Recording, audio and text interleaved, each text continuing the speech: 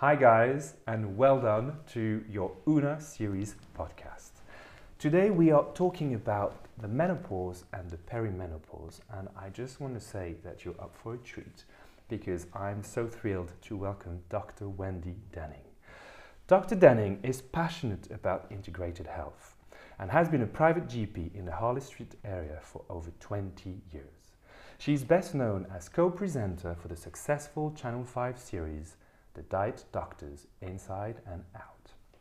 She lectures regularly to doctors and healthcare workers on the menopause and the perimenopause.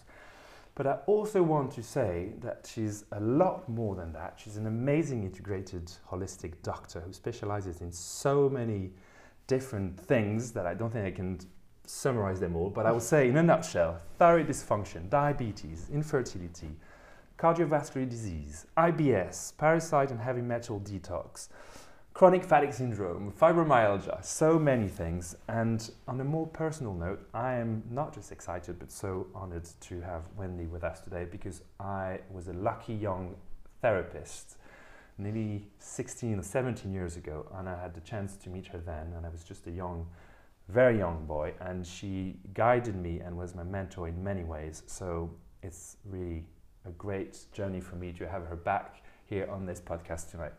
So let's focus a bit on the menopause and the perimenopause. And the first question I would like to ask you, Wendy, is what's your philosophy about it? What do you think, and how would you describe your way of thinking about perimenopause? Because this is what we're trying to speak about tonight. What's your first idea about that? I think the main thing is that women go into the menopause on average around age 51, and the perimenopause can start for 4, 8, 10 years before that. And that's, when women are in their 40s. And it's a very interesting time for women because everyone talks about the menopause and no one talks about that roller coaster ride. 10 years is a long time. It can be a very long time. And it's not that long for everyone. In fact, many women have a very gentle little, ride up to 50, 55, and then, their periods drop off and everything goes smoothly. But for the women that have a rough ride, it's quite a ride. And, I saw a woman today, she's 40, she hasn't had kids. Sometimes when you haven't had kids, you actually hit the menopause earlier.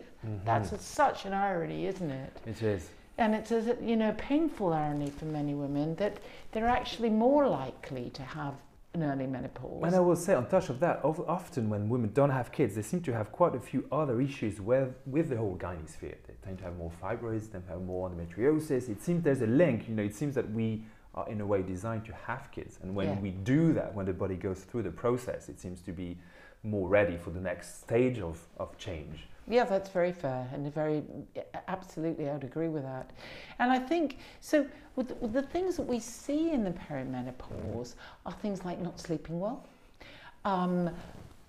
erratic moods, that's a big one. That's probably the most common reason why people will show up in my office. They're just like, suddenly for 2 weeks of the month, they've turned into sort of, machete carrying women. Just get out of my way, So is it the first I would say sign, because it's that they feel or symptom rather, that they feel is something. It's a mood change. It is the one that's most commonly recognized, but it's not. I have had women that the only thing they show up with is vaginal dryness. Yeah. And that's before the periods finish. Or they will show up with suddenly loss of libido. Same relationship, nothing really happened, but they suddenly don't feel it anymore. I have a question that comes to mind right now. Have you noticed over the years that you can, because I know it's really difficult to find, but to find if there is something in the life before the perimenopause that will explain if you're going to have a smooth or not ride towards it. Can you prevent it or know if something, is it hereditary, for example, if there's a run in families, or is it, like obesity changes, for example? Is there anything you could say to people early, like in their mid-30s, you should do this, this and that, and maybe that could ease that passage. shift. Yeah. Well, there's no doubt that lifestyle's terribly important when you start hitting, you can get away with a lot in your 20s and 30s. And as you start hitting, which is great, isn't it? But as you hit your 40s, 50s, life catches up with you. And actually the perimenopause is one of those things where it really, and one of the things is particularly how much you've, in quotes, which isn't very medical, lived off your adrenals. This is not medical speak here. Yeah, but people can relate to it. It's how everyone speaks, or that girl, she's crazy, she blah, blah, blah. But actually, if you've kind of, worked every hour that God sent, or been out there partying, taking a lot of alcohol, not taking the time to rest, uppers, downers, so you wake up with coffee, you're eating sugar through the day, you're not exercising, you're taking alcohol at night, we all do that to some degree, but it's the degree to which people rely on these things, I'm sure a few people can relate to this as well. But is there a correlation, for example, with women who've had, I would say, difficult periods through their life and a difficult menopause? Or don't you find, or perimenopause, or not necessarily? Oh yeah, I would agree with that. But it's because, if you think about what happens in the perimenopause, it's a bit, so you can actually predict it to some degree from how they started their period, because what you're looking at is a system that's slowing down, it's going into a new phase. So it's similar to the system that revved up when they were at puberty. Right. It's the other end of the spectrum, isn't it? Totally, yeah. And so what you're looking at is, did they have a rough ride at that time? You're looking at, did they have a rough ride in pregnancy?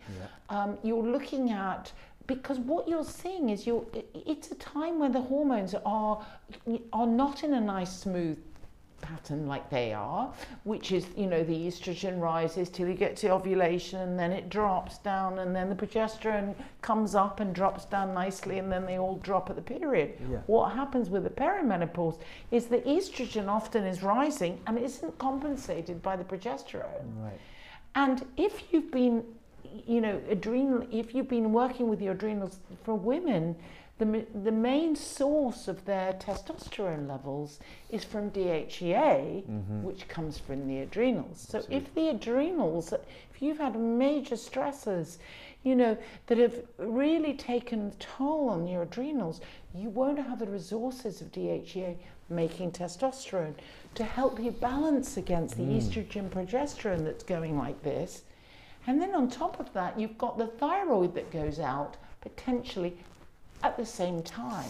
If you don't mind, I would like to stop here just for a second, because it's becoming technical, but I just want, this is interesting for people that start looking into, kind of introspectively into themselves to understand hormones, because there is something that we need to understand here, is that all the different hormones are somehow connected in a way. So the way you're affecting, and let's take this example that you've just mentioned, we know that the adrenals will be stimulated or overstimulated if we're in a stressful environment. They will eventually, even if this happens in your 30s, it will catch up with you when you go through another change like perimenopause.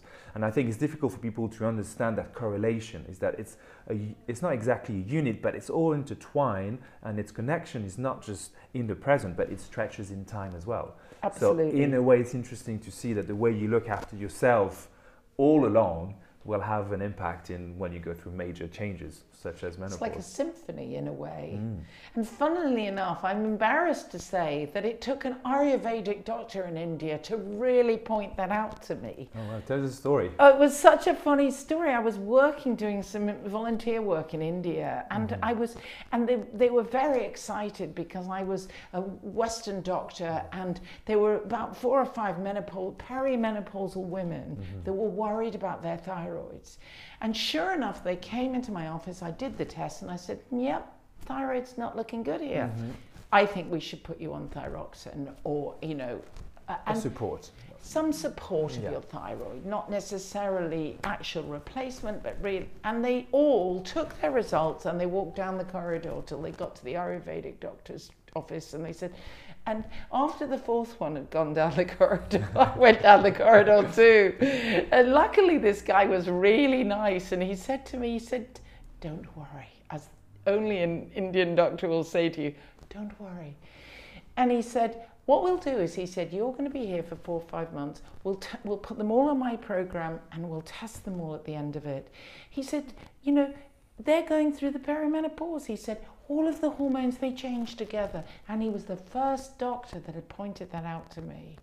I think it's fascinating because it helps everyone to understand and also to cope with other changes that are so difficult for them to handle. As we see a lot of patients come and find that there's, if we can say it this way, it's unfair because they have friends that go through it smoothly and some, you know, or they feel so challenged by it.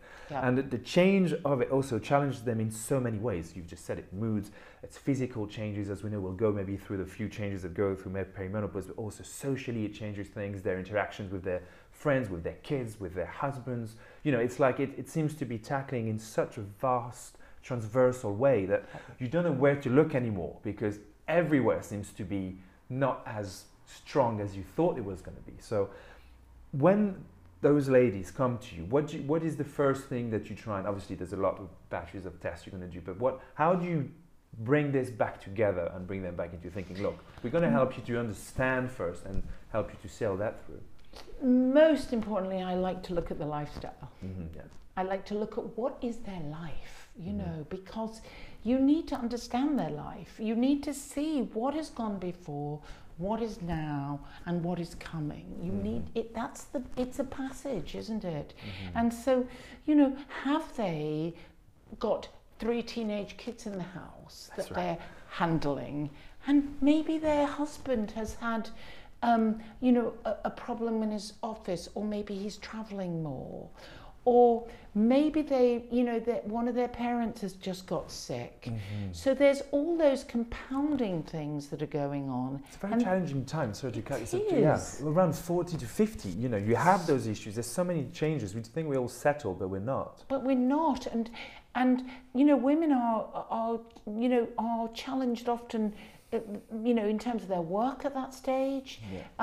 You know, they're getting to the age where they've got, you know, if they're in a high-paid job, they've got quite a senior role, and so they've got to hold that together, and they may be doing things in their lifestyle that are supporting them holding the job together, but aren't supporting their health, aren't supporting, you know, a stress-free environment at home, you know, so all of that has to be looked at. So you're looking at how much exercise they're doing, how much, you know, how they're eating, alcohol, what supplements they're taking, how much coffee they're relying on, are they drinking water, how are they sleeping at night? That's such a big one because, you know, people rely on sleep, and then suddenly that's one of the biggest things we deal with in the perimenopause, is the fact that suddenly they know they need their sleep because that's what's just holding their whole life together, and suddenly they can't sleep. And that's often what precipitates the visit to the doctor. Well, it seems to me the first thing you do well is that you listen to them.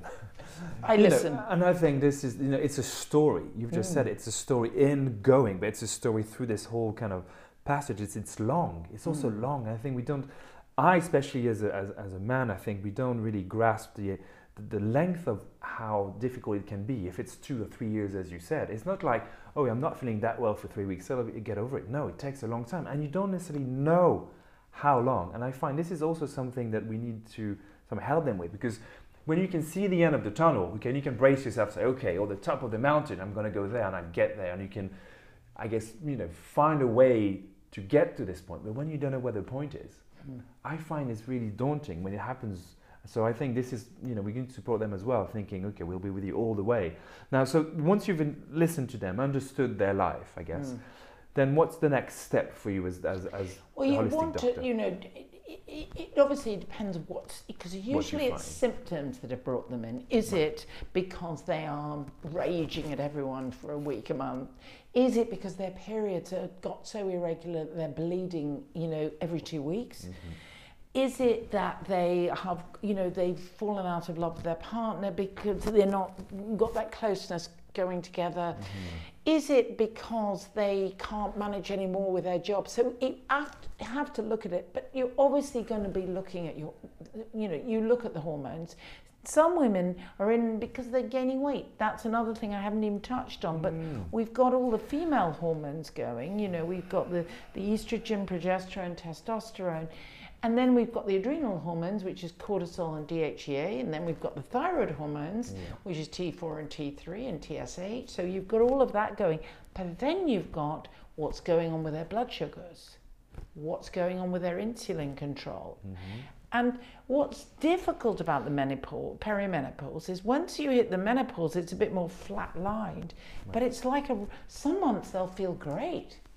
And you just think, it's a bit like rearing children actually. You just think, I've got it nailed now. I know what to do at this stage. And then they're off. Boom. Boom. And it's the same with the perimenopause. It's just, you've just got the hormones beautifully, everything's going well. And suddenly they have a terrible month where the estrogen and progesterone are so out of balance with each other that you're almost starting again.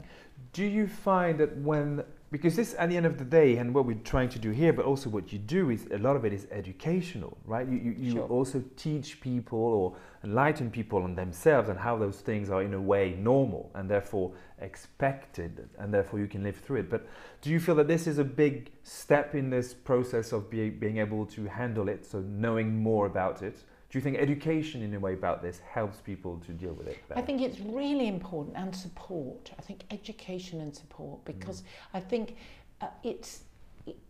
doctors always want to do something. Yeah. And so when they go to see their GP or whatever, sometimes they get given something, because doctors want to help, and the way they help is by giving things. Sometimes actually it's more important to just help the woman understand what's going on and to help her see her way through it. I find this a lot, so even from my side, because it's interesting to see people coming to therapists going for something, because we didn't touch this as well, but it is a symptom of perimenopause can be joint pain. Yes. So they come sometimes to osteopath, for example, but they know it's a different joint pain because they've had back pain before, knee pain, whichever it is, and they say, look, I have this now, but it's different, and I've seen this quite a lot. And then as we start looking, I say, I don't think this is actually a normal, let's say, somatic dysfunction. It's a different thing. And say, I think I know it's different, and suddenly that opens the door to actually a few of the things have changed as well. And when you start going there, you can see that they've done now their research, because there is access to research for people, and it's internet research, as we all know, and it's not necessarily the best idea because it's scary, whichever way you want to look at it. When you don't really know what you should be looking for, when you start looking at menopause and internet, you suddenly have all the symptoms that are written on the page. And I find that this is where it is so important to kind of educate people going. We were reading about this when we came here, and it's like 12 million people right now in the UK are going through perimenopause. That's a lot of people going through this same process in a way. Yeah. And I don't think that there are there's much link between all these people to help each other, know more about each other, and know where to go. Say, okay, fine, that's normal, that's what I can do. Because there are things we can do, obviously, that are not just. So what we just said now, we need to know what is the big first symptoms we need to address, but what are the things, let's say generically, that you would say can help going through it? Okay, so so the things that I think is what you're trying to do is it's a time to caretake, and therefore eating well. One of the things is if you think about it in terms of the importance of your adrenal glands, then eating regularly and eating food that supports a steady blood sugar rather than foods that sort of create a constant up and down of your blood sugar, up and down your insulin, which will cause more mood swings if you're having mood swings as a result of your hormones are already going up and down. You might as well have some steady sugars. Try and get some steadiness in it. And how do you do that? You do that by not having a cup of coffee every time you think, God, I'm feeling tired, I'll have another cup of coffee, because that will shoot up your blood sugar and your insulin. But you choose foods that are, lean protein, you choose complex carbohydrates, you choose good fats, you choose vegetables and fruit, and you eat the way we all know we should be eating. Right. We know what they should be. People say, but the people keep changing their mind about what you can and can't eat. No, we Not know. really. Yes. We do know. We just choose not to know sometimes. Yeah. You know, and that's okay. But let's take responsibility for making that choice. You know. That's true. So that's one thing. I think sleep is the one thing. You know, there's a wonderful book called Why Do We Sleep, and actually, really, not sleeping adequately ages us, and And I remember when I was training about, hormone replacement in the menopause and the perimenopause, the doctor said, if you don't get their adrenal glands sorted out, you won't get the rest of the hormones sorted out. And he said the most important way to heal the adrenal glands is just for people to get enough sleep.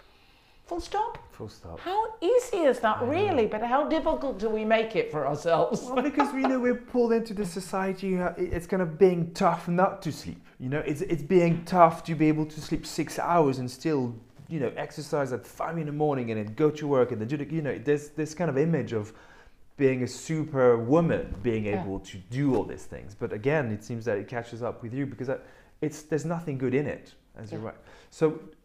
But when sleep, exercise, exactly. Exercise, very important, particularly important because as we age, our estrogen levels, as they drop, then actually more muscle goes to fat. So how to counter that is for us to exercise, and particularly, when we're exercising, is to be building muscles. So because that will also build our metabolic rate, will help us not put on weight.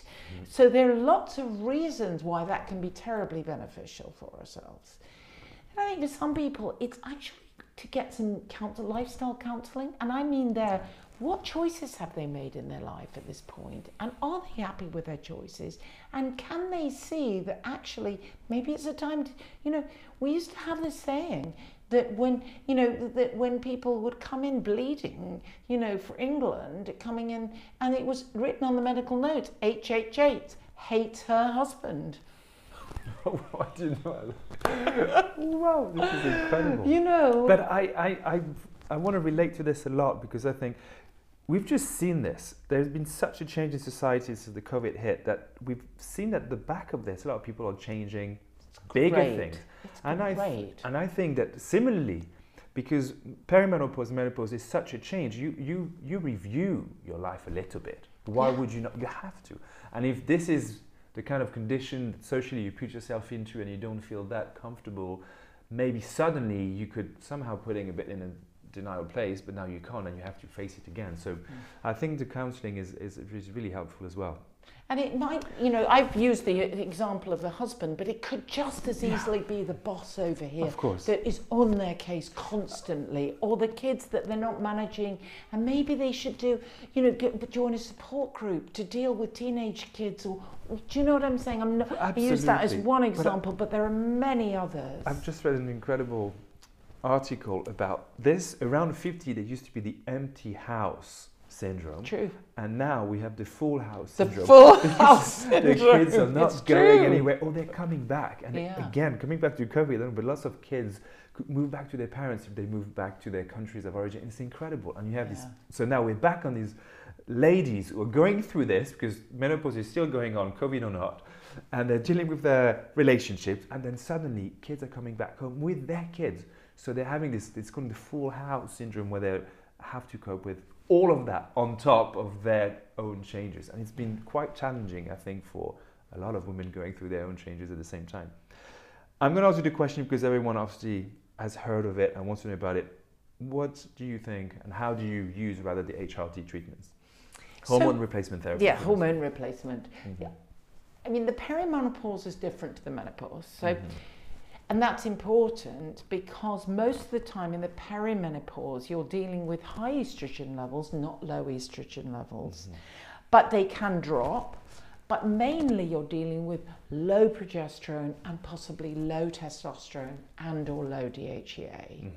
Now you're French, and in France everyone can buy DHEA over the counter. Here it's a prescription drug and it's not often given. So very often in this country we're dealing mainly with progesterone and testosterone. And I find that, and this is important because we're dealing with progesterone, and there's this whole argument that goes on about this is more in the menopause than in the perimenopause, but we are not dealing with progestogens. We are dealing with natural progesterone, and it really comes into its own, particularly in the perimenopause, because this is where women are quite depleted in progesterone very often, because they're not ovulating, they're not producing progesterone in that second half of the cycle, and that's what's making them, you know, that just as they're coming up from the period. And you can smooth that out for them. You could also help them sleep, because that's the other thing. Because it's just such a sleep deprivation. It's just, you know, they might have been managing, and then suddenly they're awake at 4 every morning they're awake at 4, they're sitting there, and they're awake for an hour or two, and then they've got to get up at 7, and they're like, oh. So for me, I've had more women ring me up and say, you've changed my life by giving me natural progesterone in the second half of the cycle. And the other thing is that it's really protective against breast cancer. So you know, at that stage, there is an association with women with low natural progesterone levels and an increased risk of breast cancer. And that is because it's unbalanced estrogen and progesterone. I'm glad you're touching on this, because I know that a lot of people think the opposite. You know, there is this rumor somehow that HRT can sometimes also lead to cancers. I know patients come with this in their mind. So it's important to clarify this, I think. Now, again, because it's a bit of a trend, there's bioidentical hormones as well. What difference is this between an normal HRT, if we can call it such, and bioidentical? Well, so there's two answers to that question. One is that we really get into that BHRT as we hit the full menopause, okay? Because that's when you're replacing all of it, potentially. Whereas in the perimenopause... So that's after your last period, sorry. That's after your last period. For the most part, we do use it before that, but it's much more useful at that stage. So in the perimenopause, there's not really a conversation, because there really should only be natural progesterone cream, because nothing else works in that way, or testosterone. I mean, I just want to bring up testosterone because it's not used a lot in this country. And I'm glad you mentioned it, because it is used in France quite a lot, funny enough. And you know, there's those differences in cultures in medicine. It's interesting you can't really trace to where it came from, but that's... Well, it's not licensed in this country. It hasn't been up to date for women in the menopause, and it's certainly not licensed for the perimenopause. But this is changing, and that's and it's now there. You can make a case for it if the woman has a mood issue, or more importantly, is not interested in sex. You can make a case for it, but many doctors don't know that, and so they don't get into that discussion, or their trusts don't let them prescribe it. But I don't want to get into that in a big way, but just so we understand that. But I've had women come who are, they're working in the city, or they're used to standing up in front of 200 people, and suddenly they're kind of having an anxiety attack on the corner because they can't get out on the stage. And why? Because actually testosterone boosts confidence. Surely does. And so there's no doubt that, and I've transformed other women's life by giving them some natural testosterone, which is flagging before they hit the menopause. So for me, these are the two hormones I most give before the menopause. Now, for me, when we then get into the menopause, and just answering your question about bioidentical hormones, I don't think we should even be talking about bioidentical hormones, because as far as I'm concerned, every woman that gets hormone replacement should have bioidentical hormones. Okay. Good. It's full stop. Full stop. That's and what that like. doesn't Simple mean, and clear. and what's got muddled in people's minds, and it's got muddled in doctors' minds as well, is that somehow that's concomitant with getting it compounded in a special pharmacy somewhere. But actually, you can get bioidentical hormones from your GP. You just have to have. So all the rest of them should be just thrown out, as far as I'm concerned. I just don't understand why anyone is still prescribing them, because they're not safe. But when you think, you say this with, and thank you, but it's why, I know you know this, but most people don't know this, right? It seems really that the bioidentical world is really for certain people who can have access to really certain type of private medicine, and it does, it seems so exclusive in a way. Yeah, and that's where it's, and it's become, I'll tell you why it's become exclusive, and it's really good that you brought it up. It's become exclusive because when people go to see their doctor, they are not, the menopause is, it's getting better, but the menopause is not well taught in medical school, and it's not well handled. So the idea is that you have hormones for a few years, and and then you just stop. Yeah. But it's huge, and it's not then well translated to the public, because if the doctors don't know so much about it, they're not going to take the time to explain something they don't really know much about to their patients, and therefore then it kind of goes into this realm of no one really even speaks about it because you're a bit embarrassed. And I find I'm glad that you're making clarity about this, because I didn't know that there was, again, we could access bioidentical hormones, and that should be it, and everyone should have access to it. And everyone can have access. I mean, what people get into is the nuances of bioidentical hormones, and there are nuances, but there are basic bioidentical hormones that you can get on the NHS. And to me, so I spend quite a lot of time educating other doctors about, I send letters, explaining what people can get. Well done. I also, but there is this whole thing about the controversy around the bioidentical hormone is also about, it's an interesting one, about compounding pharmacies, because in people's minds in this country, the two things have got mixed in people's minds. And that is because when the bioidentical hormones came to this country, some of the things you couldn't get on through a regular pharmacy, so you'd have to get it through a compounding pharmacy. I see. But the scary thing is, and I am going to bring this up because I feel passionate about it, we have lost our skill of compounding in this country. So instead of people saying, well, that's a good thing, I see you, Boniface, and I think, right, Boniface could do with this mixture of things to make him feel better. But I could see somebody, your friend, and they wouldn't do as well in that concoction. Absolutely. Yeah. Because they're a different person with a different body makeup. And therefore, why is it? And so that concept of bioidentical hormones is the concept, and that's the bigger concept, is tailoring a treatment to a patient. Which comes back to the beginning, listening, taking a proper case history and putting a patient in perspective in their life and not just in their symptoms. Thank you for touching on this, because I know this is it's an important subject. And I know this, again, people have such mixed ideas about rumors that are around. I don't know why it's not more clear, really, to be honest. Well, it's not, it isn't well educated. I think the other thing is people don't look at, how people metabolize their hormones in their body. So this is another one. So you can give the safest hormones in the world, but if they have a genetic poor metabolism of estrogen, you need to support that system to help them metabolize the estrogen safely. Relatively easy to do. You can get them taking things like resveratrol, but you can also get them eating red grapes, broccoli, all the cruciferous vegetables, making sure that they are doing some of the things in their environment that are less estrogenic.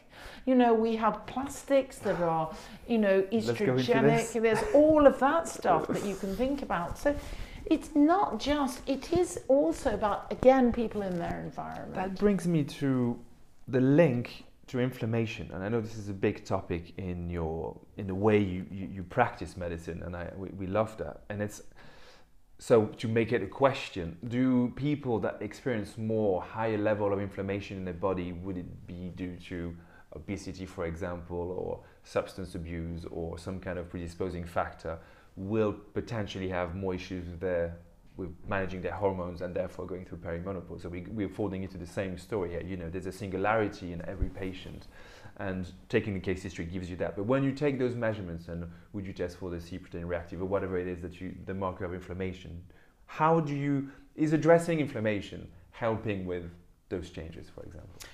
Well, it's a question. I mean, the thing is, the single most important factor for cancer, which is of course what determines whether people are given HRT or not. There's a big cancer risk, you better not have it, blah, blah, blah. We'll come back to that in a minute, but the biggest single factor for cancer is obesity. And why is that? Because of the inflammation. Actually, There you go. It goes in circles, doesn't it? You know it, but it's true. What's interesting is, though, I mean, very interesting. I can use an example out of one of the patients I saw today who's just been diagnosed with rheumatoid arthritis. Now, she has always eaten amazingly well.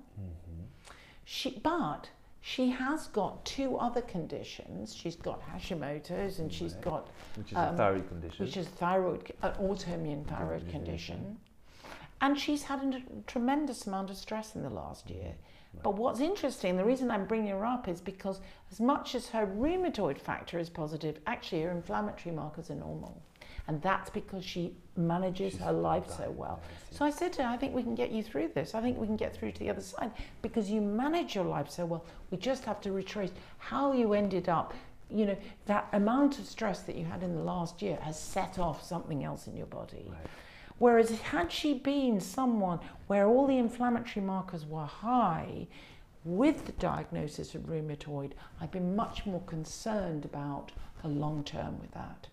The aggressive disease with that one. Yeah. Well, that's beautiful. Thank you for putting this into perspective. That shows the singularity of every patient, and this is why they are doctors and good doctors, and it takes time to do this, but also it takes time to listen to someone, to grab all of this information. And I think this is one thing that we are lucky to be working in with time. You know, we can give time to our patients, and I know that the NHS sometimes lacks a bit of time, and that's something maybe where they can't go into not just that depth but that transversal look that helps you to correlate things and maybe address the patient in the best way.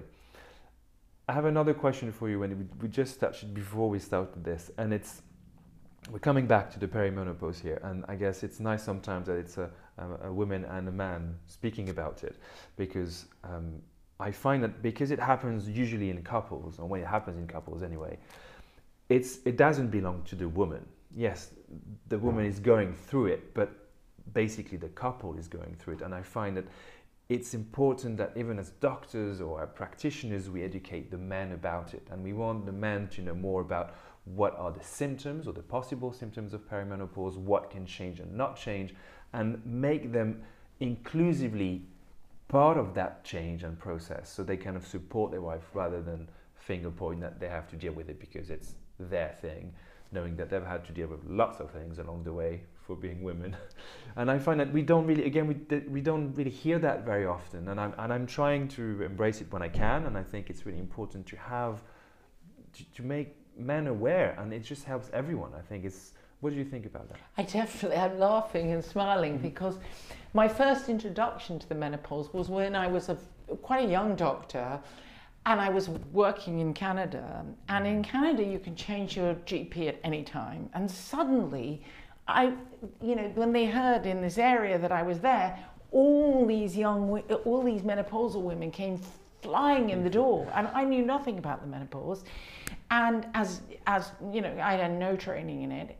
And on top of that, as a young woman, I couldn't believe it was ever going to happen to me. Yeah, it seems so far away. It seems so far away, and I was like, but why were they coming? That's the interesting thing. Yeah. Why were they coming? And the reason they were coming, they had been very happy with their male GPs until they hit the menopause, and suddenly they didn't feel heard. Is that interesting? So it is true. It's not educated properly because and men feel awkward. They don't know what to do with it. They kind of feel like, I don't know what to do with it. You know, they're kind of hoping their wives are never going to hit the menopause as well, you know.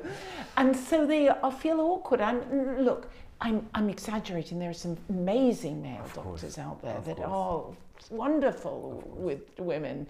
But I'm just talking about my experience. Yeah. You know? Yeah. And I think it is, and it's great that you're thinking about this, because women are, we are like men. We are, driven by our hormones. That's it, and we will, whether we want it or not. We have these amazing opportunities, and we have these amazing things that we, then have the challenges. Totally. We talked about sex for a minute because this is interesting. This is the French.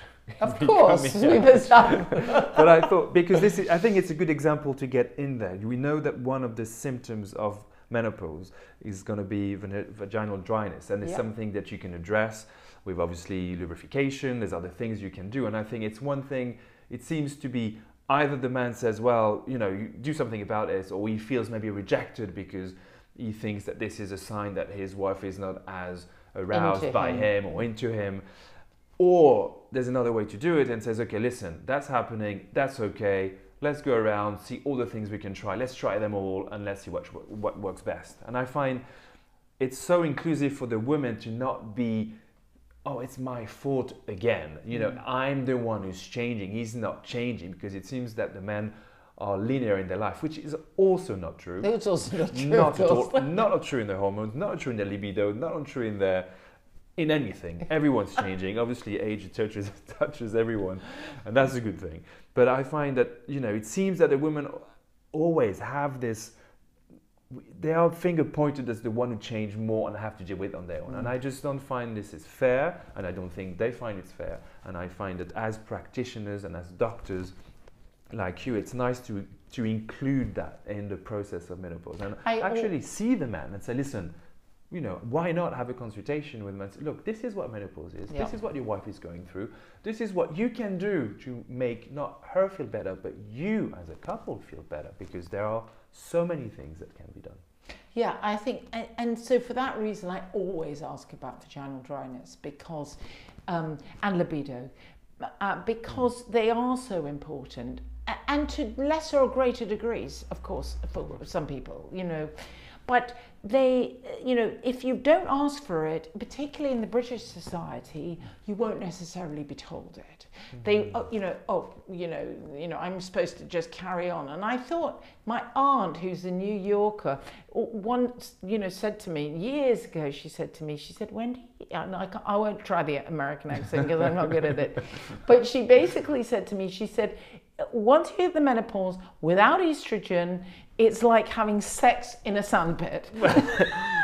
I want this to come out and be the punchline of this podcast. But we this is the thing, and then women are meant to be, I was going to say taking this, but they have to be basically coping with this, and no one really helping them. And how can they help? And they can help. And I think women, so what happens very often is women sort of grin and bear it, or, if they don't get the help.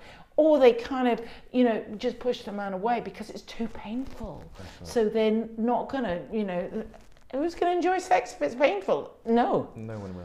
And there's no benefit at that point for them if it's very painful, obviously. So I think and then also just the trauma of sex. If they're not well lubricated, leads to bladder infections, and on it goes. So and there's a lot men can do, and and you really see where that man's where his heart is actually. In fact, you really see where his heart is at that point. Is the man that really works with it, with exactly. A dead woman. But sadly, it seems that we sometimes need to give a bit of pointers as well to these men and say, listen, this is happening, and this is why this is happening, and maybe this is what you can do. So I just want to wrap things up a little bit, if this is okay. Sure. And I think that the 4 things I really take away from this. Number 1 is that when we're lucky enough to see a doctor like you, we're lucky enough to be heard, and that means that we have someone who understands that health is a physical, mental, and social combination. And if you can see this and come from those 3 pillars into understanding someone's condition, then you get a chance to get to the bottom of those changes. I think that there is we need to educate or help educating women on this, because it is something that everyone will go through at some point, and they need to understand what it is for them. And when I say everyone, I mean everyone, because most of these women are in a couple, so it means that men will somehow also go through menopause because their partner. It's funny that. So I'm just thinking it's education should be just on women. I know people, we're going to educate women. No, we need to educate men as well. It's the only way to help this passage. You've obviously helped us a lot to understand the things we can help ourselves, and how seeing your doctor will help, going through environmental changes, understanding that eating better, exercising, counseling, if you know, it's knowing where you are in your life and is it the time for change, and what's happening in your life, not just in your body but around you as well.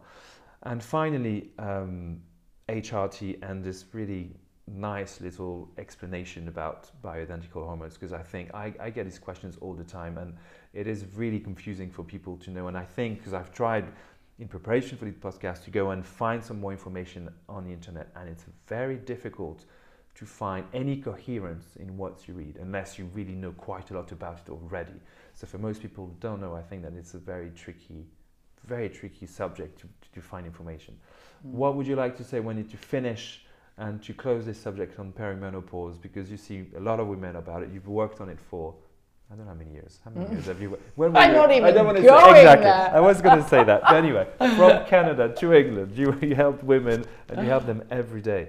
And I just want you to tell people that are listening to us tonight that there is something that can be done, right? And that's that can be done. And you have to try and find people like you who can help them understand. And when you understand, it seems you can figure out what is the best thing for you to do. And there's so many things to do. So I leave it to you to just close that in thinking, what's the one sentence you would like to say to women in perimenopause? There's help out there if you're struggling.